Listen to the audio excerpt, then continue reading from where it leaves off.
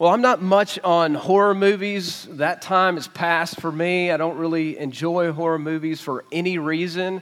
And yet, about a month ago, I watched a quote-unquote Christian horror movie. People are dubbing this thing a Christian horror movie. I don't know how you make that. Nefarious. Have you seen it? I'm not going to give it all away. I'll give you enough. Maybe you want to go watch it. There's a few things about it that I would say may be excessive on different points and might not agree with a couple things. But it's a story, made-up story, but a story about a guy on death row named Edward. And he's about to die, but the psychiatrist has to come in and pronounce him sane before he can have the death penalty. He's killed a number of people, and so the atheist psychiatrist comes in, and most of the movie is these two men sitting across the table in this death row sentence that this guy's have in prison talking. And he asks him some questions. The psychiatrist comes in and asks him some questions. Ask him his name. And he doesn't say his name is Edward. He says he's a demon. So it gets interesting real quick in this movie. And through the movie, it is a sobering reminder. It's a sobering reminder of the activity of the evil one in our lives. And while there are things that are excessive, I think, in the movie to the excessive nature of demons and their power over us and a few details, the honest truth is that we often forget that there is an evil one. We often believe, like the psychiatrist, this atheist psychiatrist, that there's no such thing as the spiritual world. There's no such thing as angels and demons that are active in our lives. But the movie, I think, does a really good job, especially have teenagers and up. I would encourage you to go watch this movie to be reminded of the schemes and the deceptions of the evil one in our lives. It's interesting because when I watched the movie, I thought about C.S. Lewis's Screwtape Letters. If you've read C.S. Lewis's Screwtape Letters, you're reminded of this higher-ranking demon who interacts with a younger, lower-ranking demon and reminds him all and teaches him of all the schemes of the evil one that they push onto people with temptations and deceptions and schemes to get them ultimately to believe, not believe in their God as creator and their savior, but to bring them to the eternal torment that they are in. So I'm glad you came this morning. We're going to talk about heaven and hell and judgment. It's 104 degrees outside. We come to this text this morning, another parable where Jesus will uncover the way that we are self-deceived about death, about heaven, about hell, about judgment. And he will unpack this for even some religious people that think they've made their way, that think they have the right answers about heaven and hell and judgment. It's a sobering parable about heaven, hell, and judgment. Turn with me to Luke chapter 16. And we'll be in verses 19 through 31. This is the parable of the rich man and Lazarus. Perhaps you remember it. Rich man, poor man. But the question in the end is, who's really the rich man in the end? Who's really the poor man in the end? Page 876 in your Bible. We don't much like to talk about death, do we? Not in our culture. We don't really like to talk about hell or judgment. We'll talk about heaven a little bit. But we don't like to talk about death and hell and judgment. We certainly have thoughts about it, but we don't want to be reminded of it. And so one of the questions we need to ask ourselves, even as believers in Jesus, are we deceived about heaven and hell and judgment? We can't talk about judgment because it's judgmental. Or when we talk in our culture about hell, it's just the Bugs Bunny picture of heaven and hell, which is not really real. And even dog, we know that dogs go to heaven, right? I have 2 of them. Sorry, I'm trying to make light a little bit. But all humans go to heaven too. I mean, love wins in the end. Even if God is just, love wins, right? No, this is sobering. These are some sobering truths that we're walking into this morning. So I pray that you guard your hearts, but be open to the truth of God's word, because Jesus is going to cut right through it. And he's doing that because he loves even the Pharisee that he's talking to, who is deceived, who's self-deceived, who the evil one has convinced the Pharisee that they are self-righteous and they don't need forgiveness, and that their lot in life and their status in life equals God's favor. And he's showing compassion even for the Pharisee and the people that he's talking to this morning. So we'll walk into this text, Luke 16, 19 through 31. And it's interesting because Jesus, the few verses before, give us some context of who Jesus is talking to. And I think I've gotten almost all the parables. We've had some other guys preach. I think I've gotten almost all the parables that talk directly. Jesus is speaking directly to the Pharisees. And in this text, the text before it, what Jesus does is he gives us the parable of the dishonest manager. And Luke, right after it, says, you know what? The Pharisees heard that, and they were mad at Jesus. They didn't want Jesus. They were upset at Jesus, and they told him so. And Luke says this: the Pharisees were not only concerned about external righteousness and all the ways they were good before God, they also were lovers of money. And it makes sense, right? If everything's external, righteousness is external, well, guess what? You better have your stuff together externally. You better be rich, because that's the sign of God's blessing. So Jesus tells them another parable. Serious stuff. 3 sobering but essential truths, y'all, about the afterlife, about heaven, about hell, about judgment. And I think there's some coordinating deceptions that we can tend to believe or tend to even downplay. Man, great instruction in this passage this morning about how we should live in view of eternity by looking at a parable that looks past the grave. Check it out. Luke 16, 19 through 31. There was a rich man who was clothed in purple and fine linen, and who feasted sumptuously every day. And at his gate was laid a poor man named Lazarus, covered with sores, who desired to be fed with what fell from the rich man's table. Moreover, even the dogs came and licked the sores of the poor man. The poor man died and was carried by the angels to Abraham's side. The rich man also died and was buried, and in Hades, being in torment, he lifted up his eyes and saw Abraham far off and Lazarus at his side. This is a window into eternity. And he called out, Father Abraham, have mercy on me, and send Lazarus to dip the end of his finger in water and cool my tongue, for I am in anguish in this flame. But Abraham said, Child, remember that you in your lifetime received your good things, and Lazarus in the like manner bad things. But now he is comforted, and you are in anguish. And besides all of this, between us and you is a great chasm, and has been fixed in order that those who would pass from here to you may not be able, and none may cross from there to us. And he said, Then I beg you, Father Abraham, to send him, Lazarus, to my father's house, for I have 5 brothers, so that he may warn them, lest they also come into the place of torment.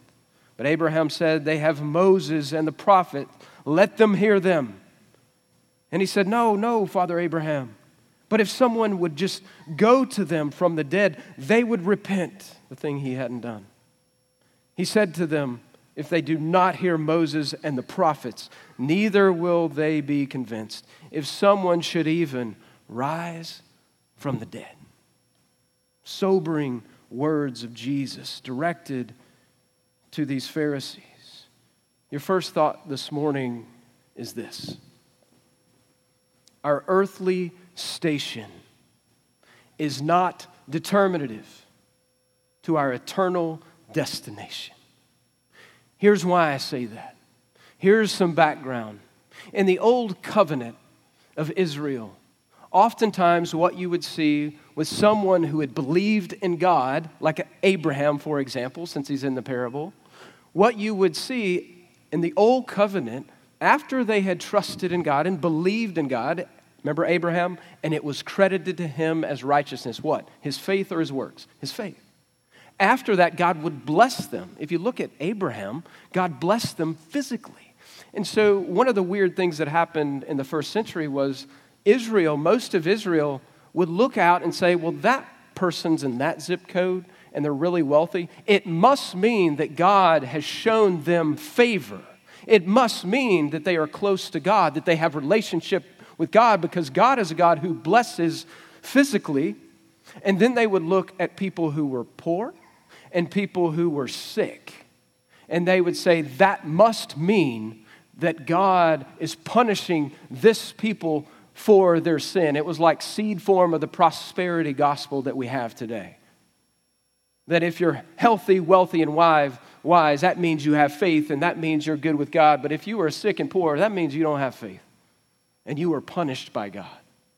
Seed form, prosperity gospel, first century. So that was broadly the thought in the first century. Not only that, the Pharisees, remember, they were lovers of money, probably because of this.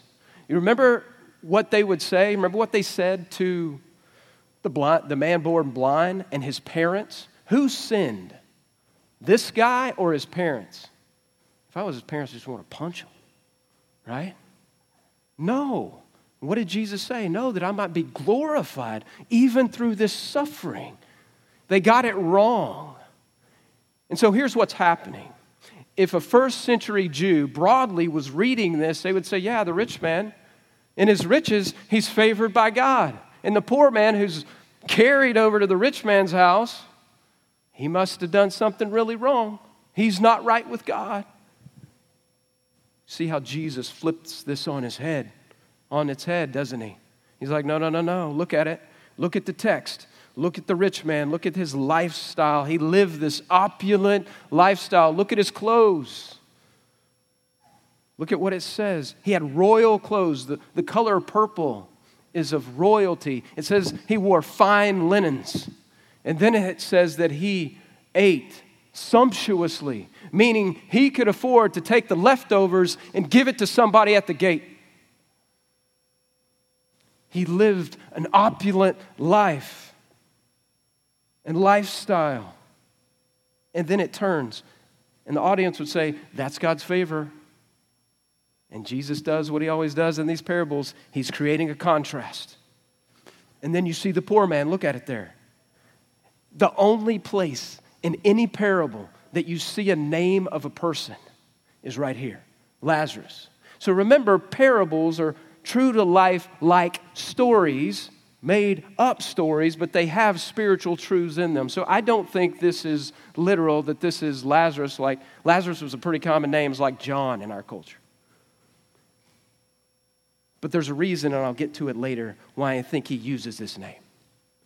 So it's Lazarus, which means God helps.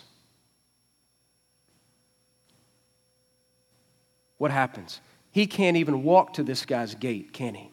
He's laid there probably by his friends or someone else. He's laid at the gate. Why is he laid at a rich man's gate? Because it was also customary for rich people to take care of and bless people in need. That was also a thing. That look, if someone's in need, we're going to be generous with all that we have and give to them. But notice something, there's nowhere in this text, and there are a lot in between the lines in this parable. But there's nowhere in this text where it says, and the rich man gave him something to eat. Look at it. It says a number of other things about this poor man. It says that he desired food. It says that he was covered in sores, likely because he couldn't walk and he was laying down, and he had sores because he was covered in them. He was sick. And it said, who came to his attention? Was it the rich man? Who came and paid any attention to him? It said the dogs. Remember, first century, dogs aren't pets. First century, the dogs are savages. It's like the coyote in your neighborhood chasing the deer. That's what's going on here. And licked his sores. They were savage. They were ravenous. The only person that gave this man any attention was the dogs, not the rich man. That's the implication of this text. But look what happens. Both of these guys die.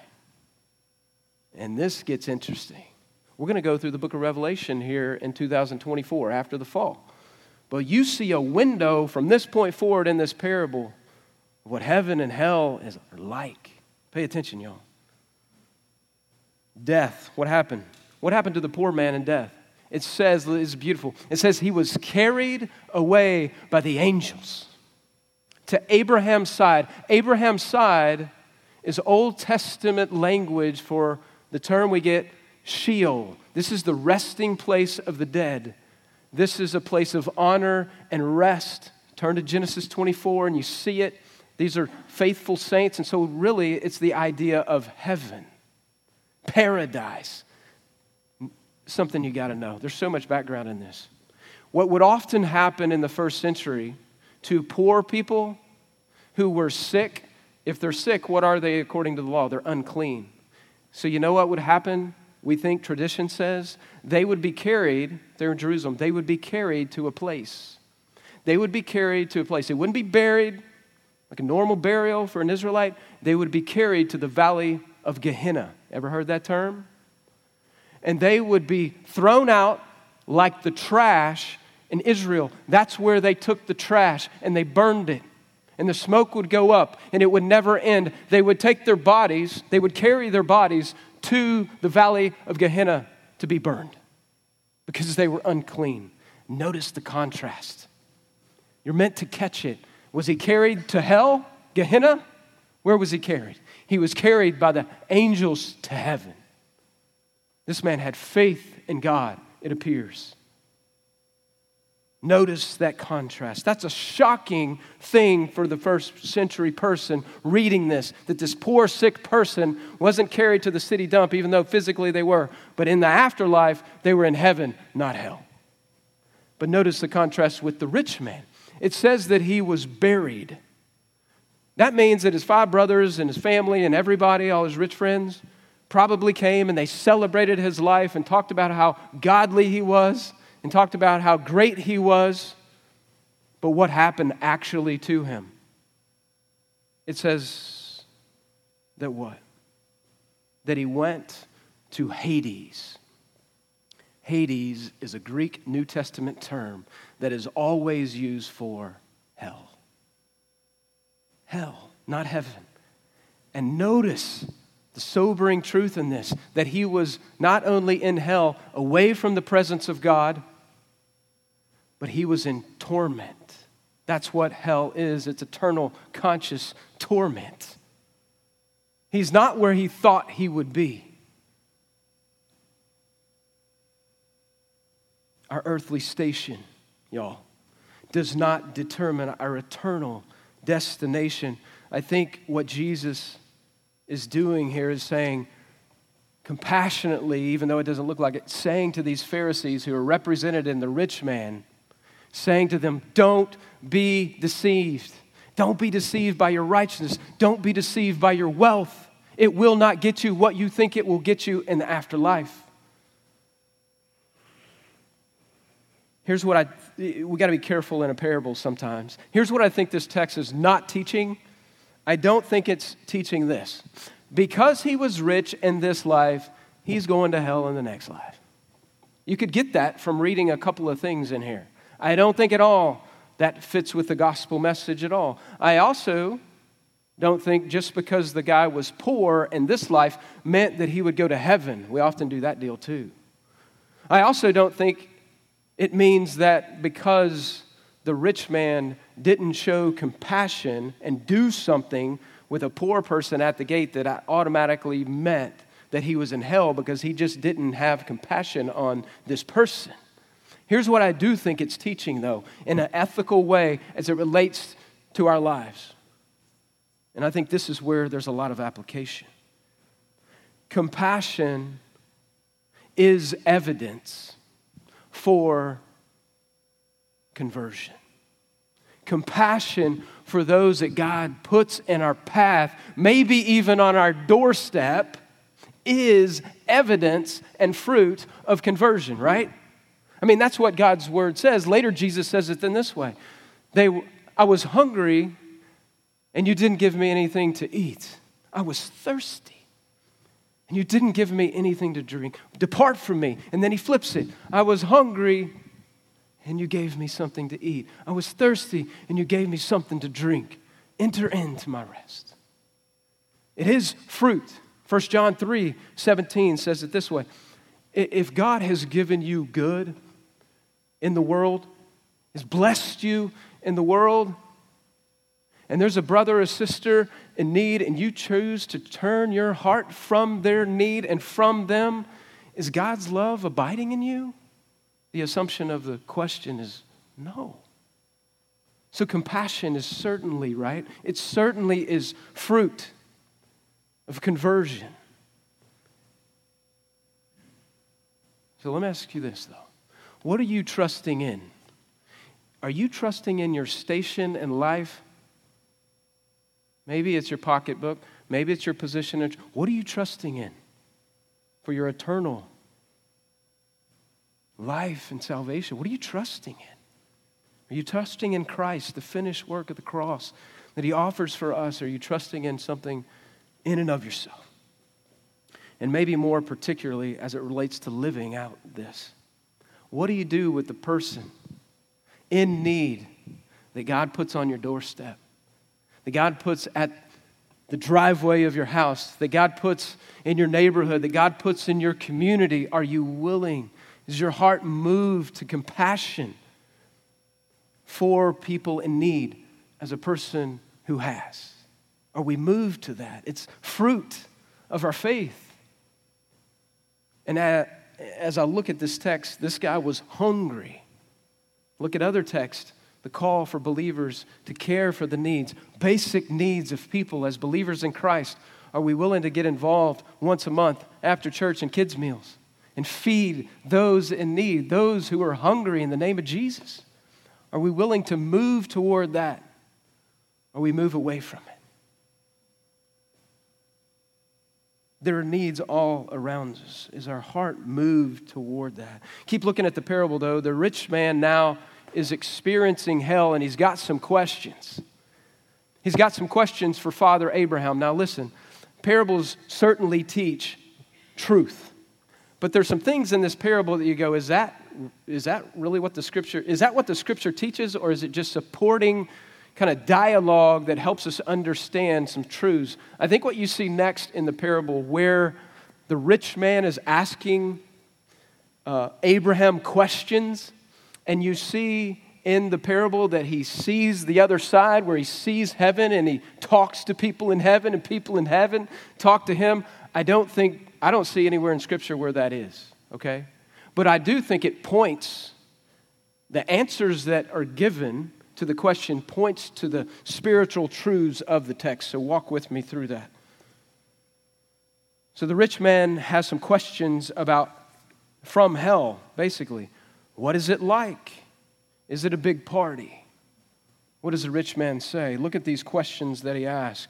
Really, responses. Look at verse 24. He says, verse 24. And he called out, Father Abraham, have mercy on me, and send Lazarus to dip the end of his finger in water and cool my tongue, for I am in anguish in the flame. Notice what he still thinks about Lazarus. He does it again later. What does he think about Lazarus? He's still a servant.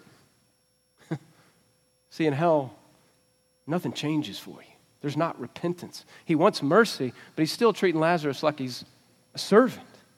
But notice this. Notice the torment. Notice, man, just give me something to cool it down. Notice the sobering answer that Abraham gives him. But Abraham said, child, remember that you are in a lifetime received good, he received bad. He's comforted where you are in anguish. The roles have been reversed. And besides all of this, and here's the central point, I think this is the timeless point, and besides all this, in verse 26, between us, heaven, is a great chasm, a great divide that has been fixed in order that those who would pass from here to you may not be able, and none may cross from there to us. I think the second point that Jesus is teaching in this parable is this: the coming judgment is permanent. The coming judgment is permanent for those who reject God. The rich man rejected God. He wasn't repentant like he wanted his brothers to be. It's permanent. It's fixed. You can't go over one way or the other. It's permanent. And I know that is difficult. Many of you have lost people in your lives, maybe your family that you were close to. But there's a great divide. I think this is an appeal to the living in the parable, right? It's an appeal to the Pharisee that's trusting in all the wrong things. Hell is permanent, he's saying to them. There's no second chance. But yet there's hope.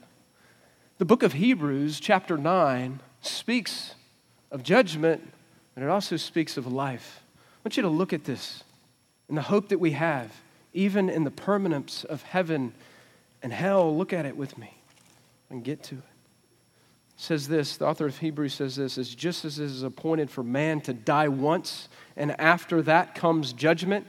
So you die, there's judgment. There's not purgatory, there's not limbo, there's not some intermediate state where you can repent and change, or people can give enough money so you can get out of. No, there is death and there is judgment. But, look at this, so Christ, having been offered once to bear the sins of many, will appear a second time. He's coming back. Not to deal with sin, he did that first time on the cross, but to save those who are eagerly waiting for him. That there is hope beyond the grave. There is a place, there is heaven awaits because Christ died and took our sins upon himself that we might believe in him and have forgiveness and have eternal life. That's the hope that we have in the midst of a sobering truth. The prophet Ezekiel, to Old Testament saints in Israel, said it this way as a prophet looking at his people, the house of Israel, and noticing how they had turned away from God, turned their eyes the other way to evil. What did he say? He said, turn back away from evil, turn to God so that you may live. So yes, it's permanent. You know, we talked about our willingness to show compassion to people who are in need. And those needs are often clear. They're physical needs. And oftentimes people in that kind of need, like the poor man Lazarus, they know their need. But what about the rich man? Because Jesus is actually talking about his need in this parable, not the poor man. You catch that? What do we do with the rich man? Are we as compassionate to the rich man's need as we are to the poor man? First church I served in, Memorial area of Houston. I was a youth pastor there for almost 10 years. And y'all, I grew up at the country club. I mean, I wasn't raised in that zip code, but I hung out there because I played golf. But that was a different world for me. But being there 10 years, one of the questions that we asked constantly as a staff, like, how are we going to minister to the spiritual needs of these people? I mean, in the zip code, in the neighborhood around the church I was in, when I moved there in 2002, there was no home under $500,000. Now there's probably no home under $1 million. So how do we minister to the rich man who does have spiritual need, who Jesus does want to show compassion and care for? And what we found by talking to our members and our people, man, there is great need there, spiritual need for things like counseling, for marriages that are broken, for recovery because of alcohol use from the weight of all the burden of wealth. That there was need, and we began really the difficult road because there was a lot more barrier.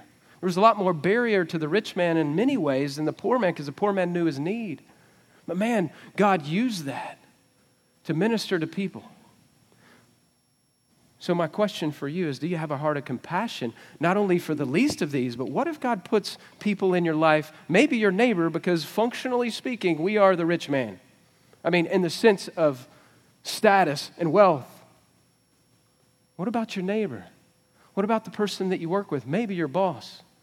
And maybe your attitude is, I got no problem with the person under my station who I know has a need and they know they have a need. I got no problem serving them. But man, those Woodlands people, man. I mean, they wear, golf shirts and khakis and they're just kind of snooty. Sorry to pick on Woodlands. We can go Magnolia. We can go Montgomery. We can go wherever. I don't want to meet their needs.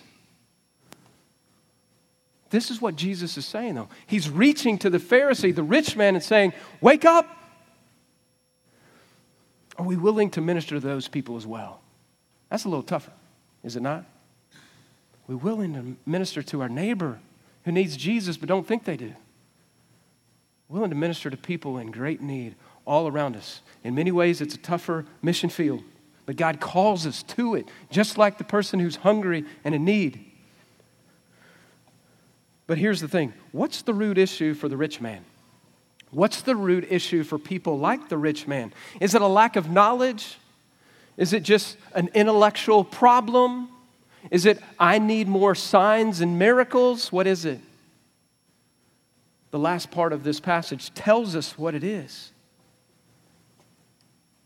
The third thought you have today is this.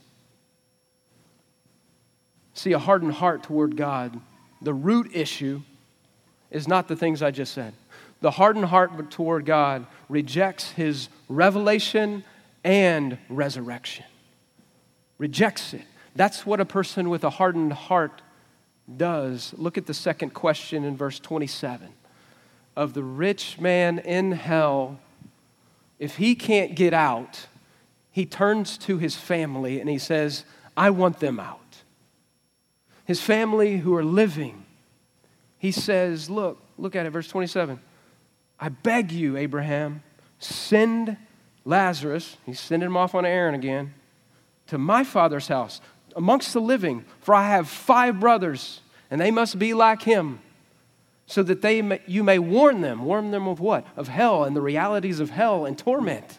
Warn them of that, lest they also come into this place of torment. Abraham said, this is again sobering, they have Moses and the prophets. Let them hear them.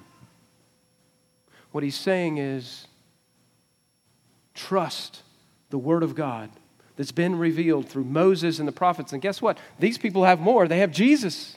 They have the Word made flesh. And think about this. Rich man in hell, in torment. What is he doing next? He says no to Abraham, the father of the faith. He's arguing with Abraham about how their family who are living could come to faith in Jesus and not be tormented. And he says, no. No, Abraham, if someone goes to them from the dead, meaning Lazarus, they will what? They will repent. If you show them something miraculous and a sign of a dead person coming, then they will turn and they will repent. I don't know about you, but before I came to faith in Jesus, man, I was in the church so I could give all the answers. I knew all the answers. But that sounds similar to what I thought. I rejected God's word until I was about 20 because I wanted my own way. And I also said, well, when people would ask, like my mom or my dad or people in my family or people that knew me, and they were trying to witness to me, I would say things like, I need a sign. You got to give me more than that. You got to show me more. But I always had a natural explanation to anything miraculous, even though that's what I said I wanted. Notice Abraham's response. And I think this is important as it relates to how we share. And maybe even our own hearts. Look at this. He says, no, even if they don't listen to Moses and the prophets, meaning revelation, God's revelation, the Word of God, if they don't listen to the Word of God, neither will they be convinced, even if somebody rises from the dead. This is Jesus saying this, and so this is foreshadowing, isn't it? They're not going to believe, if they don't believe Moses and the prophets, they're not going to believe in a resurrection. They're not going to believe in my resurrection. He's saying again to these Pharisees, you're deceived, you have a hardened heart. A hardened heart rejects both revelation and revelation and resurrection. I want to show you something just briefly with the Pharisees. I want to show you a timeline go with me for a minute, a timeline of what they want from Jesus when they interact with Jesus. First, in Matthew chapter 12, they come to Jesus after he's been ministering for a little while, and they say to him, "Give us a sign and we'll believe." And Jesus responds and says, "Nope, not giving you a sign. The only sign that you're going to get is that of Jonah." And what he meant by that, in the text, it says that he was in the belly of a fish for 3 days, and what happened after that? He rose. So he says, "No, I'm not going to give you a sign. I'm going to give you one sign, actually. I'm going to give you a sign of resurrection." Death and resurrection. Went way over their head, I think. That's the sign I'm going to give you. Then the next thing that happens in progression, this parable, where he gives the parable to this rich man, and he says, "Hey, if there's resurrection, we'll believe." 1 month later, you know what happens in the life of Jesus? Jesus goes to Bethany. And who does he raise from the dead? Lazarus. They just heard this allegorical story, this parable about a guy named Lazarus. And a month later, Jesus raises a man named Lazarus. And you know what they do after that? Lazarus leaves. Everybody's a witness. Everybody hears about it. The Pharisees hear about it. You know what the Pharisees do? Do they believe? Oh yeah, he's the Messiah. He's been telling us all along about revelation and resurrection. Here it is. He's proven himself to us. No. They go to Caiaphas, the high priest, and what do they say? Everybody's going to believe in this guy unless we do something. And Caiaphas prophesies and says, no, there's a man that's going to come, and he's going to die and be raised. And you know what they said in response? They didn't say we'd believe. Even one of the high priests said it was coming. Did they believe then? They didn't believe then. You know what they did? They said, now we're going to kill him. And we want to go kill Lazarus. Hardened heart. Guess what? They got their wish. Not long later, what happens? They crucify Jesus. Put him on a cross. He dies. 3 days later, there's reports. Soldiers come back. He's risen. Reports all over the city. He's risen from the dead. And guess who they come back to? They come back to these Pharisees. And what do the Pharisees do? Do they stop there and they repent and believe in Jesus and turn from their ways? Yes or no? No. You know what they do? They give the soldiers money. And they say to them, take this money and say to everybody, the disciples came in the night and took his body. A hardened heart toward God rejects revelation and resurrection, demonstrated by the Pharisees clearly. Can I get real honest with you this morning? Is that you? Is that you? You see, the evidence is all over. Revelation of God. Resurrection. You still have a hardened heart. Lord Christ, who's died for your sins and raised anew. And also I'd say this. This tells us also in the way that we bear witness as believers to Christ that the Word of God is central. That the power of God to salvation is in the gospel and the truth of God's Word. And it also was like, well, how do people who have a hardened heart believe? That is a God-enabled repentance. And God certainly wants to use us as instruments in people's lives to show them the Word of God, to show them the Son of God, to preach and teach the gospel to them. And God does that work. And you go, well, what about evangelism? What about apologetics? I think there's a great place for you in kind of pre-evangelism to share all kinds of truths. All kinds of logical things, but the Word of God is central here. The Word of God will reveal truth to people by the Spirit and change their hearts. So I would encourage you to keep the Word of God central as you share your faith. It's what changes people's hearts, and God certainly wants to use you as that instrument. How will they believe without a preacher? How will they believe without somebody to tell them? But don't spend all your time on secondary and tertiary things with people. Spend your time in gospel truth. Convincing your friends about your political views will not lead them to Jesus. You might even convince them that God exists. Those are all good things, but centralize all your thoughts with people that don't know Jesus around the truth of the gospel and His word, and watch God change their hearts. And it's also freeing for us as believers in Christ to rest in what God's going to do. And so it ought to make us people of prayer as we bear witness more than anything. That we know that it's ultimately not up to us, but God working in people's hearts. What a great time it is with being back to school, kids. Being back to school, moms and dads, as you're interacting with more people. Perhaps more like the rich man than the poor man even. For the sake of the gospel, to be a light to people around them. So the root of unbelief is our hardened hearts. If you've ever been, we'll close with this, if you've ever been at a memorial service or a graveside service, a loved one or a friend, perhaps you've heard the preacher, this who's doing the preaching of the word there. Perhaps you've heard them say, I've done this. Perhaps you've heard them say something like this. If so-and-so, whoever it is that just died, if so-and-so could speak from the grave, could I tell you what they would want you to know most? They would want you to know Christ and Christ crucified and raised, that Christ alone can change your eternal destiny.